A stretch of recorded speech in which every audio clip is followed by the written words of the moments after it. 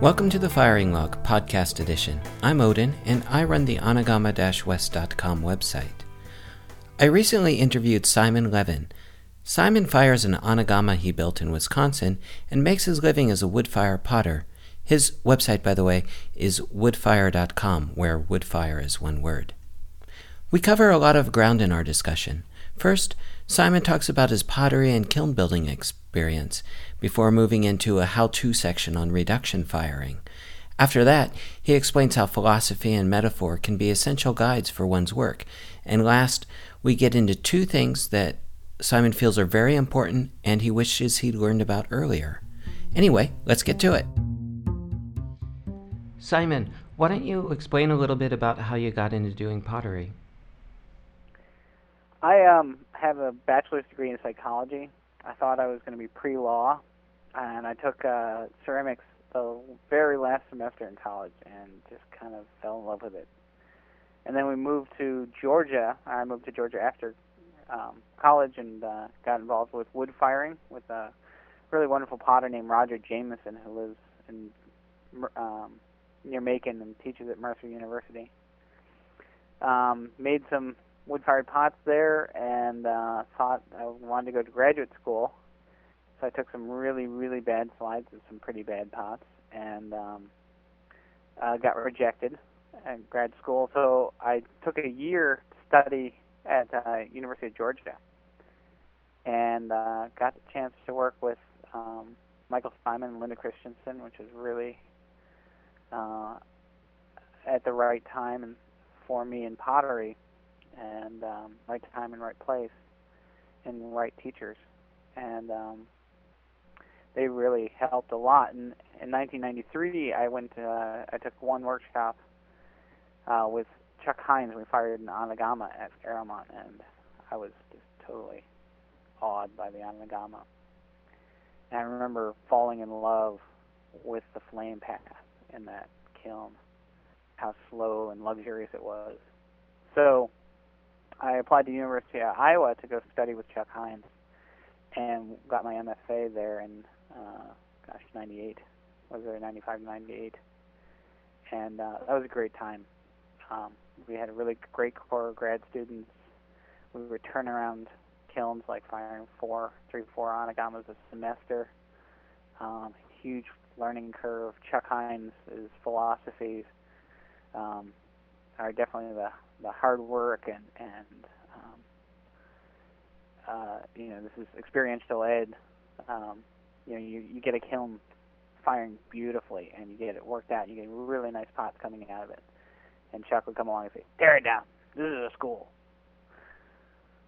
This isn't production pottery." So you tear down the kiln, you build another one, and you learn about kiln building. You learn about how different kilns respond and different ware responds in different kilns. It's a great philosophy. Chuck can teach in 2 or 3 sentences make a decree that'll push you hard. So after grad school, I had been dying. I had watched a lot of potters and tried to figure out how a person can live and work as a full-time potter. Everybody else in my family are professors. Everybody else teaches at a university. I really just wanted to and still want to make pots. Now, you've built quite a few kilns, haven't you?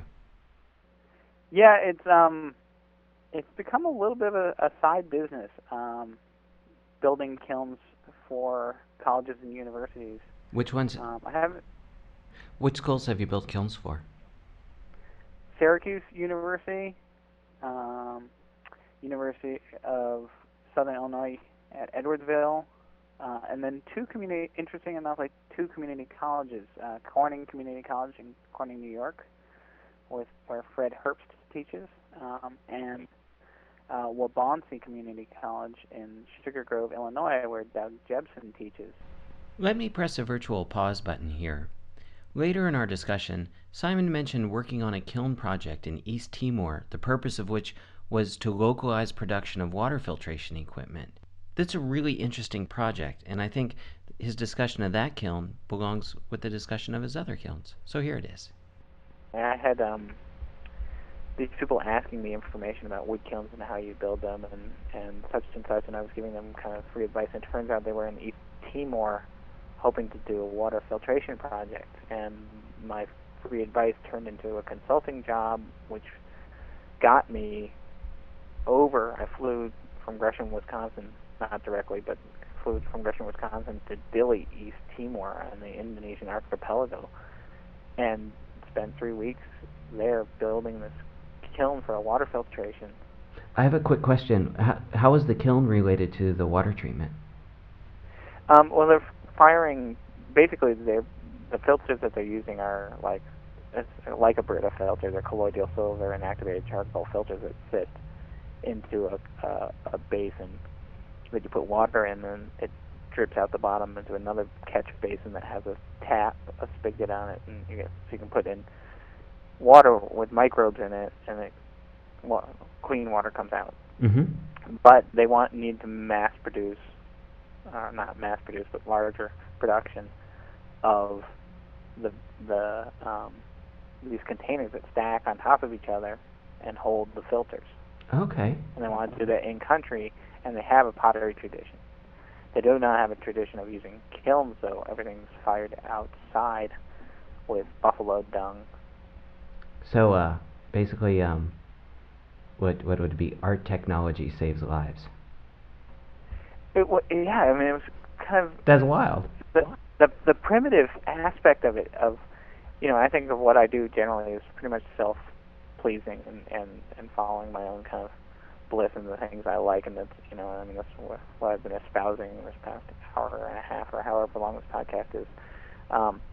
But to take those skills and to see how primitive meaning first, not necessarily crude, but first, how important they can be to just general survival was I don't know, edifying. Yeah, well, seriously, I mean, if this is drinking water for a community, you've probably had a positive health effect on the current generation and the young for the next generation. A lot of people. Has the potential to have this massive effect, and day in and day out to be working where all your work is felt so crucial. Mm-hmm. That was really, really wonderful space to be in. One thing I did want to talk about during this podcast was the notion of reduction cooling. Some people have asked me questions about that, and I know virtually nothing. So I thought I'd ask someone who's done a lot of it, and you apparently have. So why don't you tell us? Well, I will tell you, I don't think there's any hard and fast rules about reduction cooling. It's something that seems to be developing lately. I'm sure it was a technology people have done over the thousands of years of pottery firings, that other people have developed this, and I wouldn't be surprised if there's books on it in Japanese with every aspect labeled and quantified. But I'll tell you what I know. I started down firing or reduction cooling in graduate school when I was firing with Dan Murphy. We'd cool the kilns in reduction. So at the end of the firing, we'd shut the damper. We'd chink up every available hole. We'd close down the firebox too. We'd chink up all primary air, secondary air, the stoke hole. We'd cap the chimney, try and block off any airflow through the kiln. And we'd leave only open one stoke hole, and then we just stoke to beat the band in that stoke hole. And it creates, all the available oxygen in the kiln goes to burn that wood. And there's so much greater fuel to air ratio that the wood just smolders and fills the kiln with smoke, and it does cool the kiln itself because you're putting in all this unburnt fuel, all that mass of unlocked energy, that locked energy in that wood. It's stoked in there, but there isn't enough air to unlock it, and it just helps reduce the kiln. And we cool down hundreds of degrees in that kind of atmosphere. Over time, because of the results of that, and working with my own kiln now, I've refined it to something that I'm looking for, and I keep changing that too. And in refining it, and in having an assistant who pushed me on my definitions, I've made a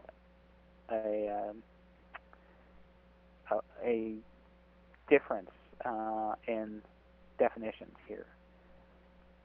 When we were firing this way, at the end of the firing, we've done this whole heating process, soaking, laying on the layers of ash and flame paths, and then we'd reach a peak temperature, and then we'd close it up and stoke as hard as we can to bring the temperature down. What was the peak temperature? Do you know what the peak temperature was?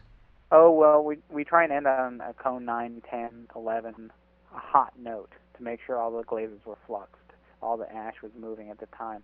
Part of the reason we wanted to make sure we didn't add dry ash onto sticky pots. So by closing down the wind of the kiln, by capping the damper as well as capping the chimney as well as shutting the damper and closing off all air ports, you stop pulling ash onto the pots, and now you're just dealing solely with atmosphere. But we wanted to do this with the hot melted ash that was on the pots already, so we ended on a hot note to make sure everything was fluxed. And then we brought it down in temperature. About how far do you think you'd bring it down? Initially, we were probably going about 200-300 degrees down, so from around 2,300 or 2,400 to 2,100, 22,000. And then we tried to go down further in temperature, but what I was observing happening is sometimes it was a beautiful effect where the ashy, glossy surface would pucker just a little bit, and it would become sparkly, because now instead of a flat, shiny surface, you've got a multifaceted, shiny surface that catches light in all these different ways and glitters.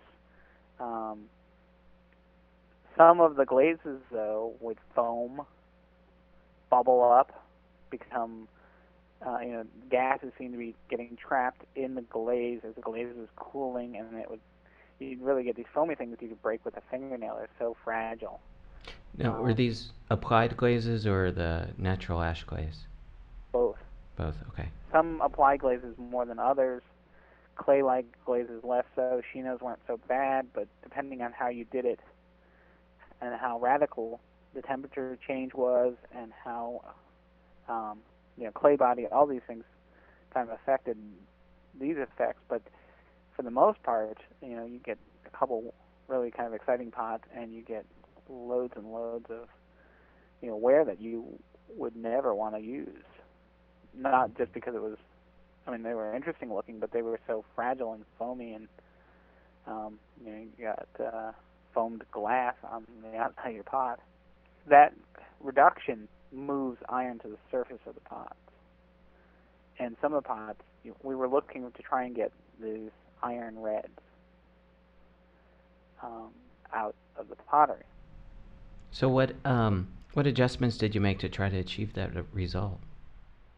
Well, in 2002, I think, I went and taught a firing workshop, summer workshop at the Archery Beret with Matt Kelleher. And we were firing an Anagama kiln and a train kiln. And the idea was to fire both and then compare and contrast the two. So students came with their work. We loaded up the Anagama at the Beret. It was being built by Dean Adams. And we fired the work there. And then while we were firing, we started doing demos, and people were making work. And while the Anagama was cooling, we finished making work and then loaded a train kiln and fired that. And then we unloaded both to compare the work. And we did this Anagama firing with that aggressive reduction cooling. And talking with Matt, we were talking about iron and the behavior of iron and getting it to migrate to the surface. And he had a Tembaku glaze that just foamed all over the place. I mean, there's some really lovely pots that came out of that kiln, but I think almost every one of Matt's at the Tembaku glaze just bubbled. Anyway, we were talking about the nature of iron and red. How do you get that iron red and seeking that iron red? And Matt proposed that you need to let it reoxidize. That for it to be red iron oxide, it needs that oxygen. And if you starve it too much from oxygen, it's going to be black and more muted. So I've always been a big fan of that oscillation of oxidation to reduction. It's something that's really unique to firing with solid fuels, especially if you don't have a self-feeding Bory box or other configuration. I believe that oscillation, that variation, comes out in the clay. Anyway, I started to fire my kiln at home with this method of small stokes. At the end of the firing, we'd shut everything down, and I do a couple pieces of lath in the very last stoke hole, and then I'd let it reduce. It doesn't take much to reduce the kiln that's shut down starve for oxygen, and then I'd let it reoxidize. So as I look in there, you throw in a couple pieces of wood, and you see this flame without really much wind kind of come up and block your stoke hole, come out your stoke hole towards your face. But you can see a lot of atmospheric effects, and the whole atmosphere gets cloudy with reduction inside the kiln. And slowly the flame will die down, and the atmosphere will clear up, and then that fog of atmosphere will dissipate, and you'll see you can see across the kiln cleanly. You see clean lines on your post and shelves, and that's when we stoke again, because we know the kiln is reoxidized. And we go like this. I'd start out with let's try this for 2 hours, and the next time we'd try it for 4 hours. Rather than go with temperature, we're using time as our constant variable. And now we're up to 12 hours of doing this, and we've dropped down in temperature from the end of the firing around 2300 to around 1850, 1900. So I've gone as low as 17 at the end of the 12-hour cycle. But my apprentice pushed me to define what I meant, that I'm not doing reduction cooling now. I'm not cooling the whole kiln in reduction. Because I'm letting it reoxidize, Dominique pushed me to use the term, I'm down firing. I'm firing the kiln down in temperature. It's so inefficient that I'm still firing, but I'm not gaining anything. I'm specifically trying to lose temperature with that same oscillation back and forth. How has the change in your firing style towards the end of the firing affected the pottery? Well, one, I don't have that puckering of the rapid cooling. I don't have any foaming now. The glazes seem to like it a lot better. They have time to let the gases move through them before they solidify. It still, I think it softens that shine. It makes it more satiny.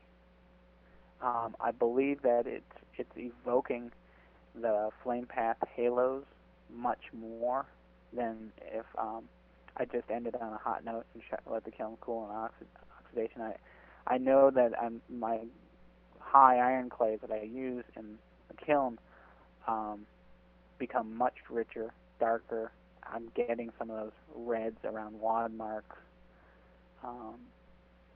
And the porcelains, I tend to use dirty porcelains.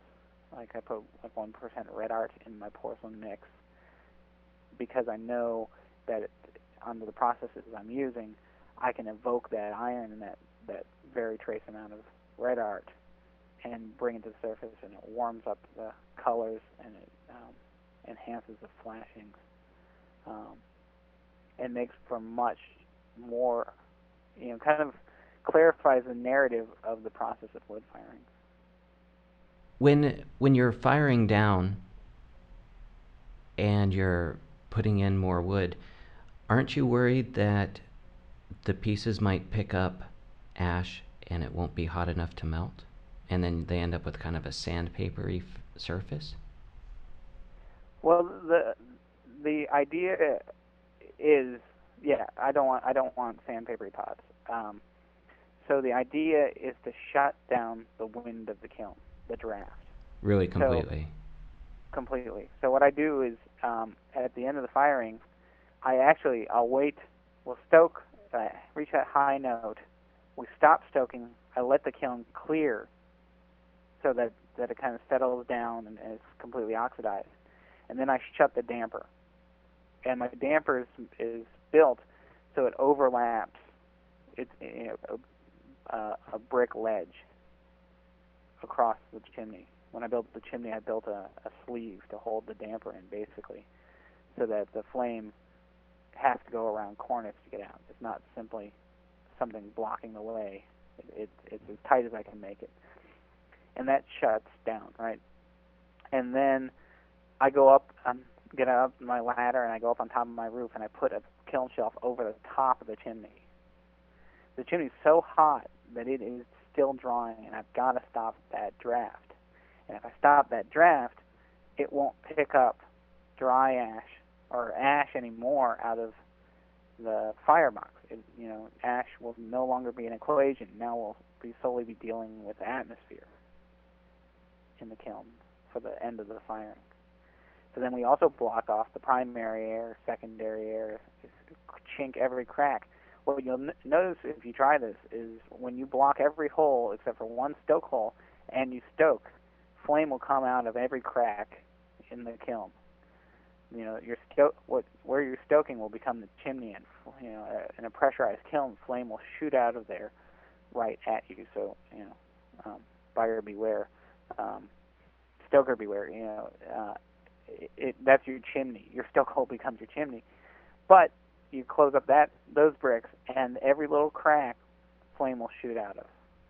If people try to do this downfiring, what are some of the problems in the pieces that could arise, and what would they do to correct those problems if they end up having them?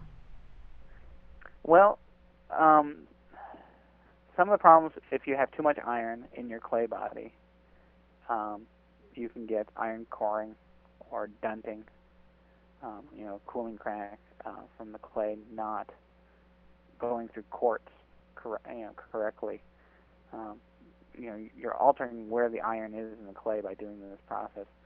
And you may have to alter your clay body recipe so it can take that kind of abuse. I find porcelains are pretty bulletproof in this. They tend to not have a lot of free silica. I do a very long soak in my firings. Usually that is the biggest problem people have, is the clay bodies have too much free silica, that in the long soak it turns to cristobalite, the clays become too glacious, and then in cooling they crack. So it's not a problem so much with the down firing as much as just the long firing, that 3 days of soaking at temperature. I'd like to discuss with you the way in which one goes about developing a philosophy towards working with clay, and how you came up with your own philosophy and what that is and how it has helped you. I think the first way you develop a philosophy is much the way you first start making your own forms in clay. You start with somebody else's forms. You start with somebody else's philosophy. You work with somebody, like, man, I really respect them. And you ask them the questions about why they're doing this. What is it that excites them? And you start, those things might resonate with you if you're working with the right person. If you're working with a person who, what they do doesn't resonate with you at all, walk away, leave, find somebody else. You start stealing somebody else's philosophy. And as you go off into the world, you start making, following that someone else's philosophy of why they make pots, and some things will work well for you. And I think there's a natural vetting, process if you're involved in your own work. You can't live under somebody else's philosophy with the parts that don't work for you. You'll eventually figure out what works for you. So, in actuality, I worked with several potters who I respected tremendously, and who challenged me to kind of look at what I liked about pots. And I truly believe that art is communication, and clay is this wonderful material that is very responsive to touch and process, and is a really a potent method of communication. It has its own language to learn, but you have to decide what you want to say, what you want to talk about in clay. And I first started off thinking, okay, well, what do I like about pots? And one of the things I like about the pots is I like when they're soft. I like when they're full. If I were to just pick the adjective words I want my pots to embody, they would be words like soft, full, maybe even voluptuous or sensuous. Working on adjectives.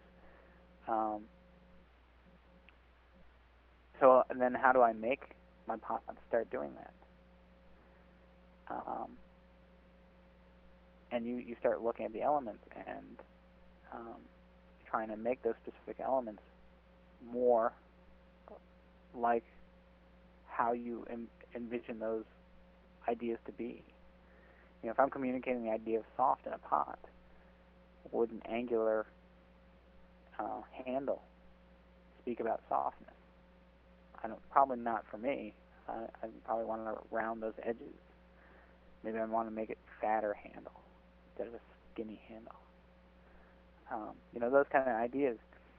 You start chasing those things you like, wondering why you like them, what you like about them, and following those ideas will add to your development of your philosophy of what makes a good pot. I think a good pot is one that is eloquent and articulate exploration and expression of an idea. One of the things that I think you and I, Odin, are excited about is fire. And man, what a great junction point. What a great springboard for a philosophy. You can take that idea of fire, and how do you capture that in a pot? I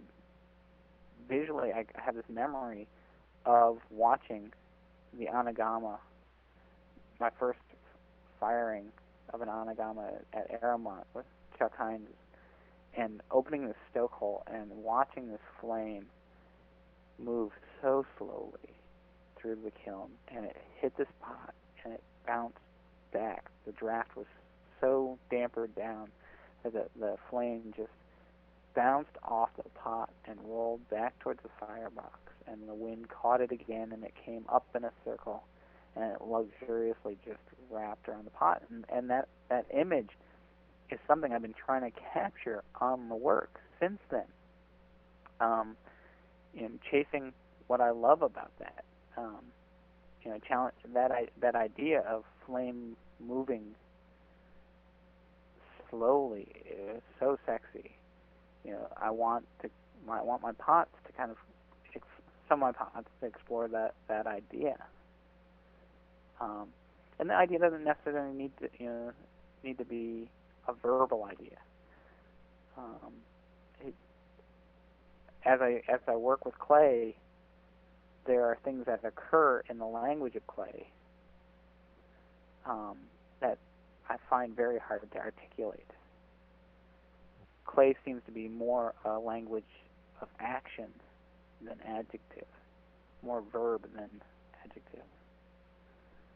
Just, clay stretches, clay pulls, clay rips, clay, does does all these things, and we respond to that.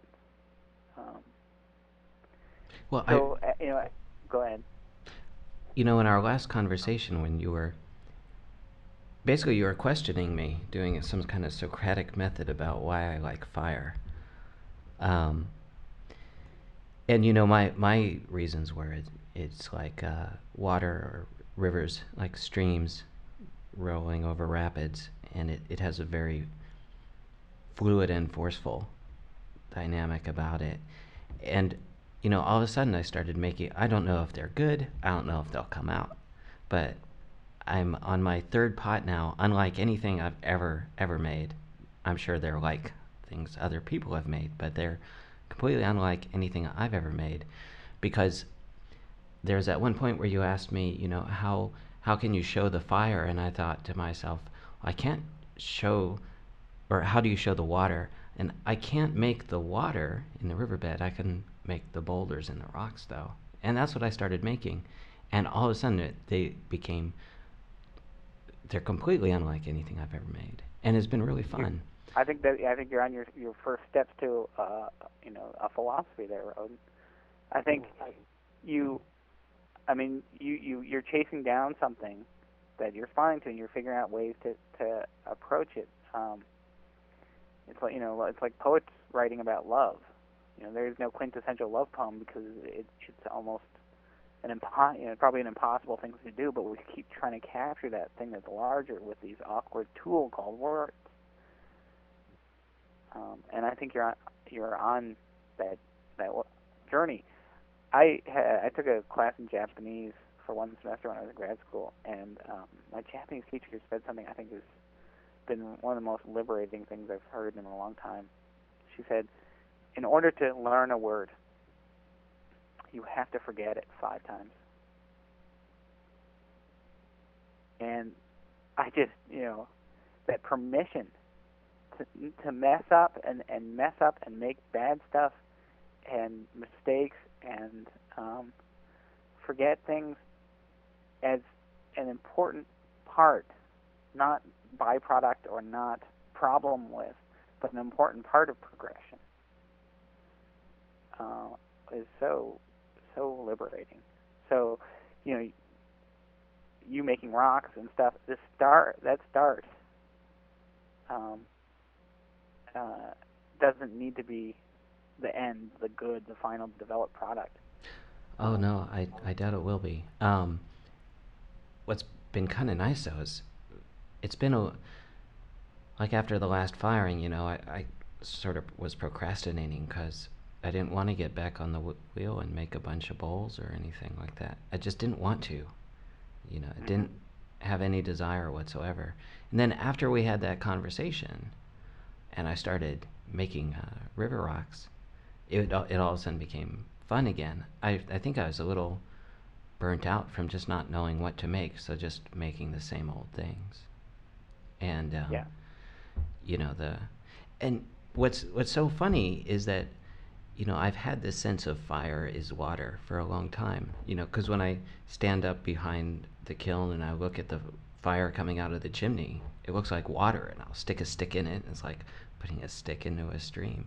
And I've known that for a long time, but until we talked and you were like kind of drilling me, I never really thought, I need to be making the rocks that the water flows over. And then once that hit me in our last conversation, I started having some fun again. So the best critiques I've had were Socratic. What's that? The best critiques I've had were Socratic. Yeah. Forced me to kind of do the mental work about why am I here? Why am I doing this stuff? What about it do I like? You were doing the paper chase on me, if you remember that movie. Yes. I think we're telling our age though. Okay. All right. You were definitely doing the Socratic method, which is You get me to come to some answer, not by telling me what it is, but by asking me questions. Yeah. And it is a rather painful and difficult way to learn, but also it's extremely effective.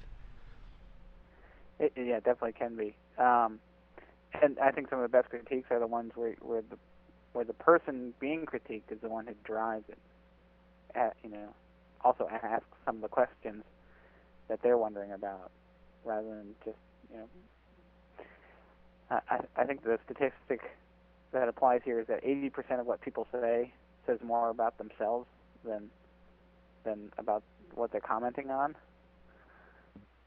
And so 80% of your critiques, unless you're the one answering the question, are going to be influenced by the critiquer. Here's another one. I just got to say it. 63.5% of all statistics are made up on the spot. You every time you say that, vary the number. Just make it 4%. I've heard 4%. No, it's 29.6% of all statistics are made up on the spot. Urban legend. No. Absolutely not. Why? A friend of a friend told you that? Oh, no, I read it on Slashdot. It's got to be true. Oh. I think the best place to be in the studio that makes me want to go back to the studio is being excited about the work, to have your be in this mindset where you want to go back to the work. So when I unload the kiln, every firing I make some work that kind of asks these questions, answers some questions, and asks some questions. And then when we fire, pots come out that answer some of those questions that I asked, but they ask more. And so I'm really trying to become invested in this dialogue with the clay and with the firing, so that when I go back to the studio, it's conversation that's moving along. And if I'm trying to avoid the small talk too. I want a good meaty conversation with the kiln. So you try something new in the firing, and I've got this new surface that's coming out of this certain area of this kiln, and I'm like, oh man, what can I do with that? And so I try and make a pot that captures the same feeling as that surface, and I stick that back in the kiln, and I fire it again, and it comes back out, and it's like, oh, well, that wasn't quite right. I wonder if I try this. And you go back and forth and back and forth. And there's so many different areas in an anagama. You can make pots that get stuck in the stoke holes and get stoked on. You get pots where the ash gets burned up against and recedes. And you have your top of your kiln and front of the kiln and back of the kiln. You have the heavy ash of the firebox. You have the very fine stuff in the way back. You can fire the back to cone 9 and front to cone 14. Get cold spots and pots that cast shadow on each other. And there's so many different variables to not. You listen to those as you unload, and then you go back to the studio and try and get that conversation flowing. And that's so it's usually towards the end of a throwing cycle when I'm most connected to clay and anticipating the firing and what's going to happen. That's when I really want to be in the studio, right as I'm running out of time, and my skill level of throwing is at its highest point. That's when I have to end, then that's when it's really meaty. Right. I find that too. As it gets closer to the firing and I start to feel pressure, I also start to get more ideas. Then right after a firing, I feel really lazy. Yeah. You're spent, aren't you? Yeah. That's a good time to work on taking slides and putting around and writing an article or something. Or just watching videos. maybe even a little more brainless, or much more brainless. Right after the firing, I want to spend a day watching videos. Oh, it takes me like a week to recover from a firing. Yeah. One thing I wanted to ask you is, like for me, it was really interesting. It was really helpful. The questioning and the direction that I ended up in. But most of the time, I'm just sitting around by myself at the studio, or by myself with the cats, and they don't talk to me very much. So how do you go about working on your approach to? I guess I think of it more as metaphor than philosophy. Being I don't know if I'm being pedantic or something, but No, I it think feels you're more right. I like think we've been talking more about metaphor than philosophy as to what makes a good pot. Right. So And how why do wood you fire. how do you end up do you have any tricks, or what do you do to sort of like trigger yourself to come up with these different ideas or metaphors for approaching clay? Um, Often I try and throw a monkey wrench into the work, into my rut. How do you do that? Well, spin your wheel backwards, um, wedge in a whole bunch of aggregate into the clay. Um, just something to start. A sort of an icebreaker. Just start the conversation. Um, you know, I've always had a lot of respect for somebody who can, walk into kind of a dull situation and just say something totally provocative just to get the ball rolling. And sometimes, that's what it takes in the studio. Um, Putting a whole bunch of crushed feldspar into your porcelain and throwing bowls backwards. Yeah. I mean, that's Stock not up on the the way Band-Aids. that's not a way to make a good pot, but something will happen there if you're attentive to it. Right. You go, oh, well, what if I did this and this and this?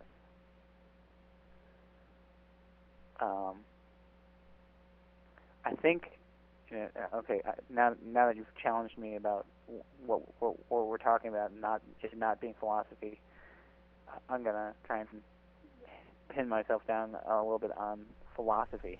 Okay. About what makes a good pot. Let's go for it. Because, Chuck Hines, we were turning around wood kilns like crazy in grad school, and we were, firing. There were 3 wood kilns in the yard, 2 anagamas and a noborigama, and they were all firing at the same time. And we turned the noborigama around twice while the anagamas were firing. And I'm just going through, just firing, lots and lots of work, lots and lots of pots, and lots of wood being burned, and some great stuff coming out. And you get off shift on one kiln, you go to the other kiln, and fire that for a while. And Chuck put a moratorium on wood firing for like 2 months. I mean, like just, he came in one day. It's like, all right, no more wood firing. And that's why I went to University of Iowa. I loved wood fire. I knew I wanted to be a wood fire potter. I wanted to become better at wood fire. I wanted to shorten the curve and learn about kiln building and yada yada. So in my 3 years there, for this moratorium on wood firing was just like a kick in the head. And I think it was for a lot of people.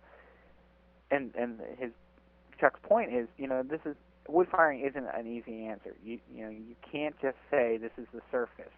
I don't know how I'm going to finish this pot. I'm going to stick it in a wood kiln.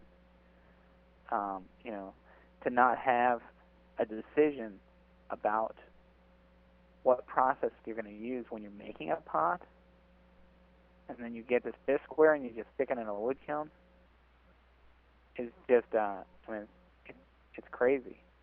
So the idea that you can just fire a pot that wasn't made for the wood kiln, and just stick it in the wood kiln and you get this good pot, is ultimately ridiculous. It's too much work to go through to fire wood kilns to make it an easy answer. So why are you using a wood kiln? Why was that specific pot made to go into a wood kiln? Why was it wood fired? And I think that's a totally viable and totally reasonable challenge to put down. And I think it was great that Chuck put that moratorium on wood firing. I'm glad he didn't do it for the whole 3 years I was there, but it was a real important challenge to me and other people. So why wood fire? And what makes a pot good? I think a pot should be a cohesive statement with reiterated ideas throughout the element of the pot that reinforce the statement. So a good pot should explore an idea. A good pot shouldn't just, and the idea that it is exploring shouldn't be trite or hackneyed. It should be an interesting idea that the person who made it is invested in. That when you say it like that, it makes it sound so depressing, because maybe sometimes I just want to make a nice bowl, and it's just a bowl. There's nothing. Is it saying anything? Is it? Yeah. What's it saying? I don't know. It's saying something. I haven't actually seen this said bowl, but hypothetically. Just imagine any nice bowl that you would like to eat cereal out of, or soup, or whatever. Okay. I find it exciting when I'm eating out of a bowl that the maker is invested. The house I live in, is a square-cut log home that's 130 years old, and there's dovetailed joints, and each log had to be, the person had to respond to each log differently to get it to fit in the dovetailed joint. There's this revelation of process. I can see the work that went into it, and I love it. The way the walls are chinked in these wandering lines. There's an investment in there. It's not just dropped out of a machine. It's not cookie cutter. It's person with skill responding to something challenging.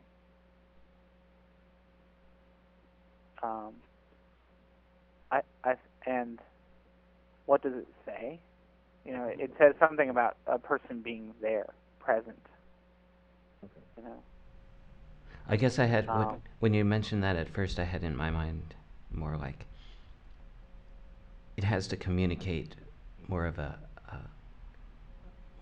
sort of a message, as opposed to sort of communicate the state of its creation or being. Well, I think that is a message. What you're communicating, whatever idea you're exploring in your pot, doesn't necessarily need to be, pro-war, anti-war state of, a comment on Western civilization and ennui. It doesn't need to be so literal. Okay, I think I'm taking it. You can make a pot I am taking about it too how literally. clay rips. Sorry, say that again?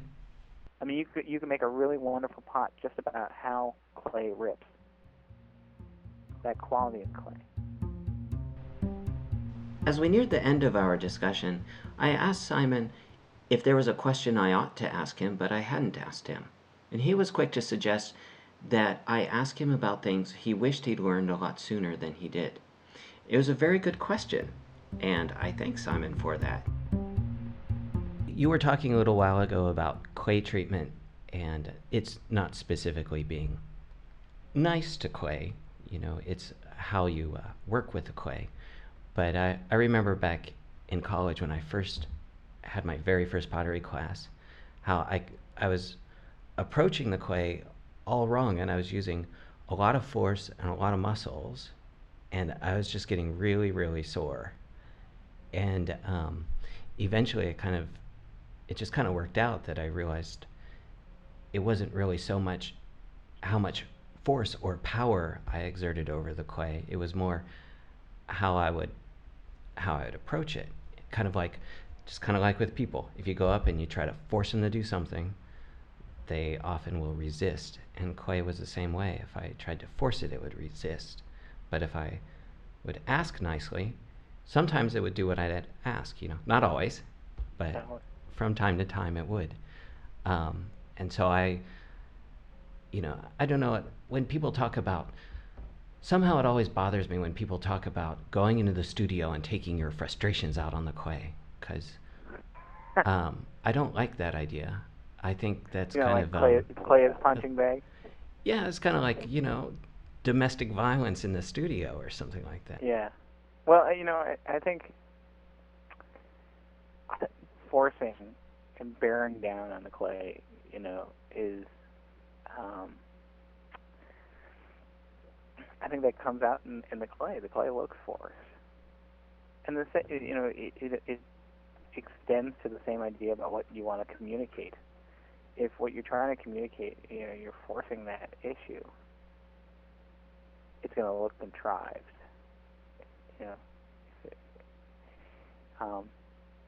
It's going to look forced.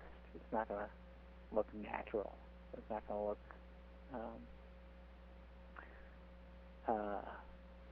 I don't know. I wouldn't like pots that are forced. I've seen very few good pots that look like they're forced into shape. The first pots I started to make looked like they were hewn. I was so intent in form, it didn't matter what the interior was. I was trying to just get that exterior surface and line to be just right. Thinking only about form as an element. That's why I'm trying to talk about clay treatment, because when you're treating your pots like they were made on a lathe, why is it important that you're working with a plastic material like clay that can be pushed and pulled? I have that problem. I definitely have that problem. I think it's a very common problem. I think it's partly because we live in such a two-dimensional world and we think about form as the major component. And maybe you think about form and surface, those two elements. But we're living in this industrial age, right? Some people say it's post-industrial age, but I think industry is still on the rise. And a machine can make a mug faster than you, more symmetrical than you. Okay, so why make a symmetrical mug? What is it about the handmade object that you can do that machines can't? What makes it interesting? And how you treat the clay is one of the things that's interesting about handmade pottery. And it's just a way to communicate. Yeah, I struggle with that a lot, because I have a tendency to overwork, and I know this, and it just it shows, and a lot of times the stuff that I like the best is the stuff that I touch the least. And somehow I think that if I could make a bowl without touching the clay at all, it would be perfect. I bet you could bring that clay out under a dripping faucet, let the water rough out the concave area. The other thing I wish someone had helped me with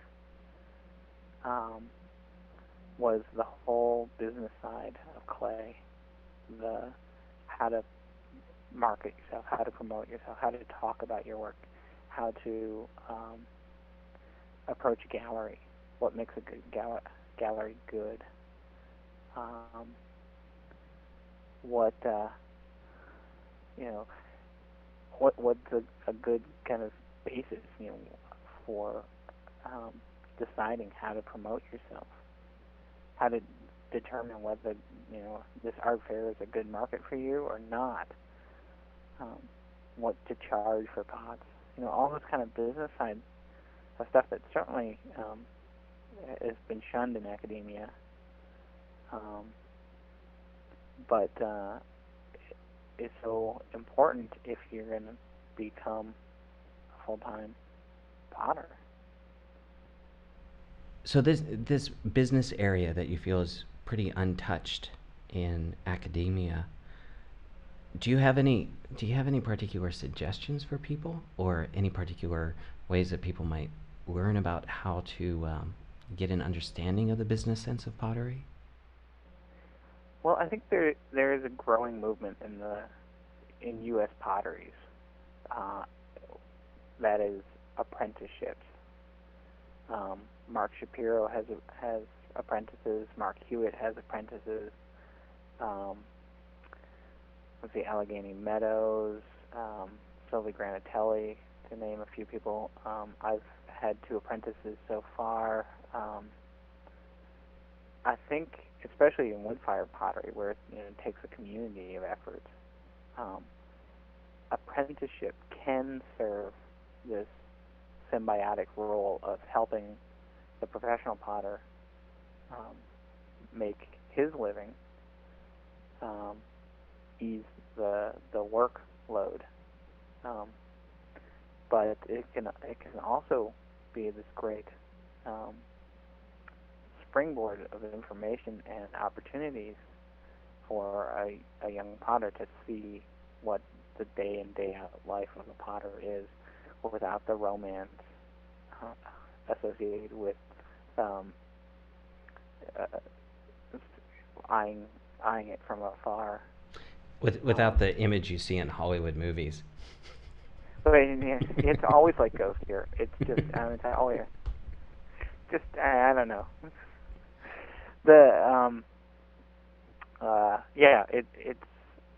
It's a very real day in, day out kind of job in some ways. What's fantastic, there's some fantastic elements about it. I love what I do. I'm excited about what I do. I get to play with fire and clay, and I get to make things, and I get to express myself, which is so, it seems so rare to among people in the workaday world. So yeah, that's absolutely fantastic, and I'm thrilled with that. But how do you get to that place, and how do you, I constantly feel like I'm pushing to get my work out there and get sales.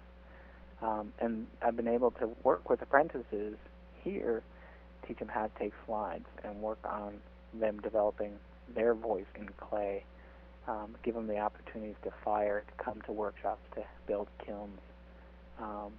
And they've been a tremendous help with me getting into the studio more and making my own work. And everybody's got a different take on what an apprentice is and what an apprentice jobs are. Richard Brezhnev has set up an apprenticeship system at St. John's University for people to come and work with him and learn his method of making pots. And that's very different from what Mark Hewitt's doing, what I'm doing. I think Brezhnev has moved the Japanese model of apprenticeship to the United States. And I think his apprenticeship is much longer, and it's supposed to take the place of graduate school. I see my apprenticeship here as not necessarily taking the place of graduate school, but might be an in-between or postgraduate place to be. And so concludes another installment of the Firing Log podcast. I want to thank Simon for doing this interview, and I want to particularly thank him for giving me ideas which have renewed my energy and excitement toward making pottery. So, till next time. Happy firings!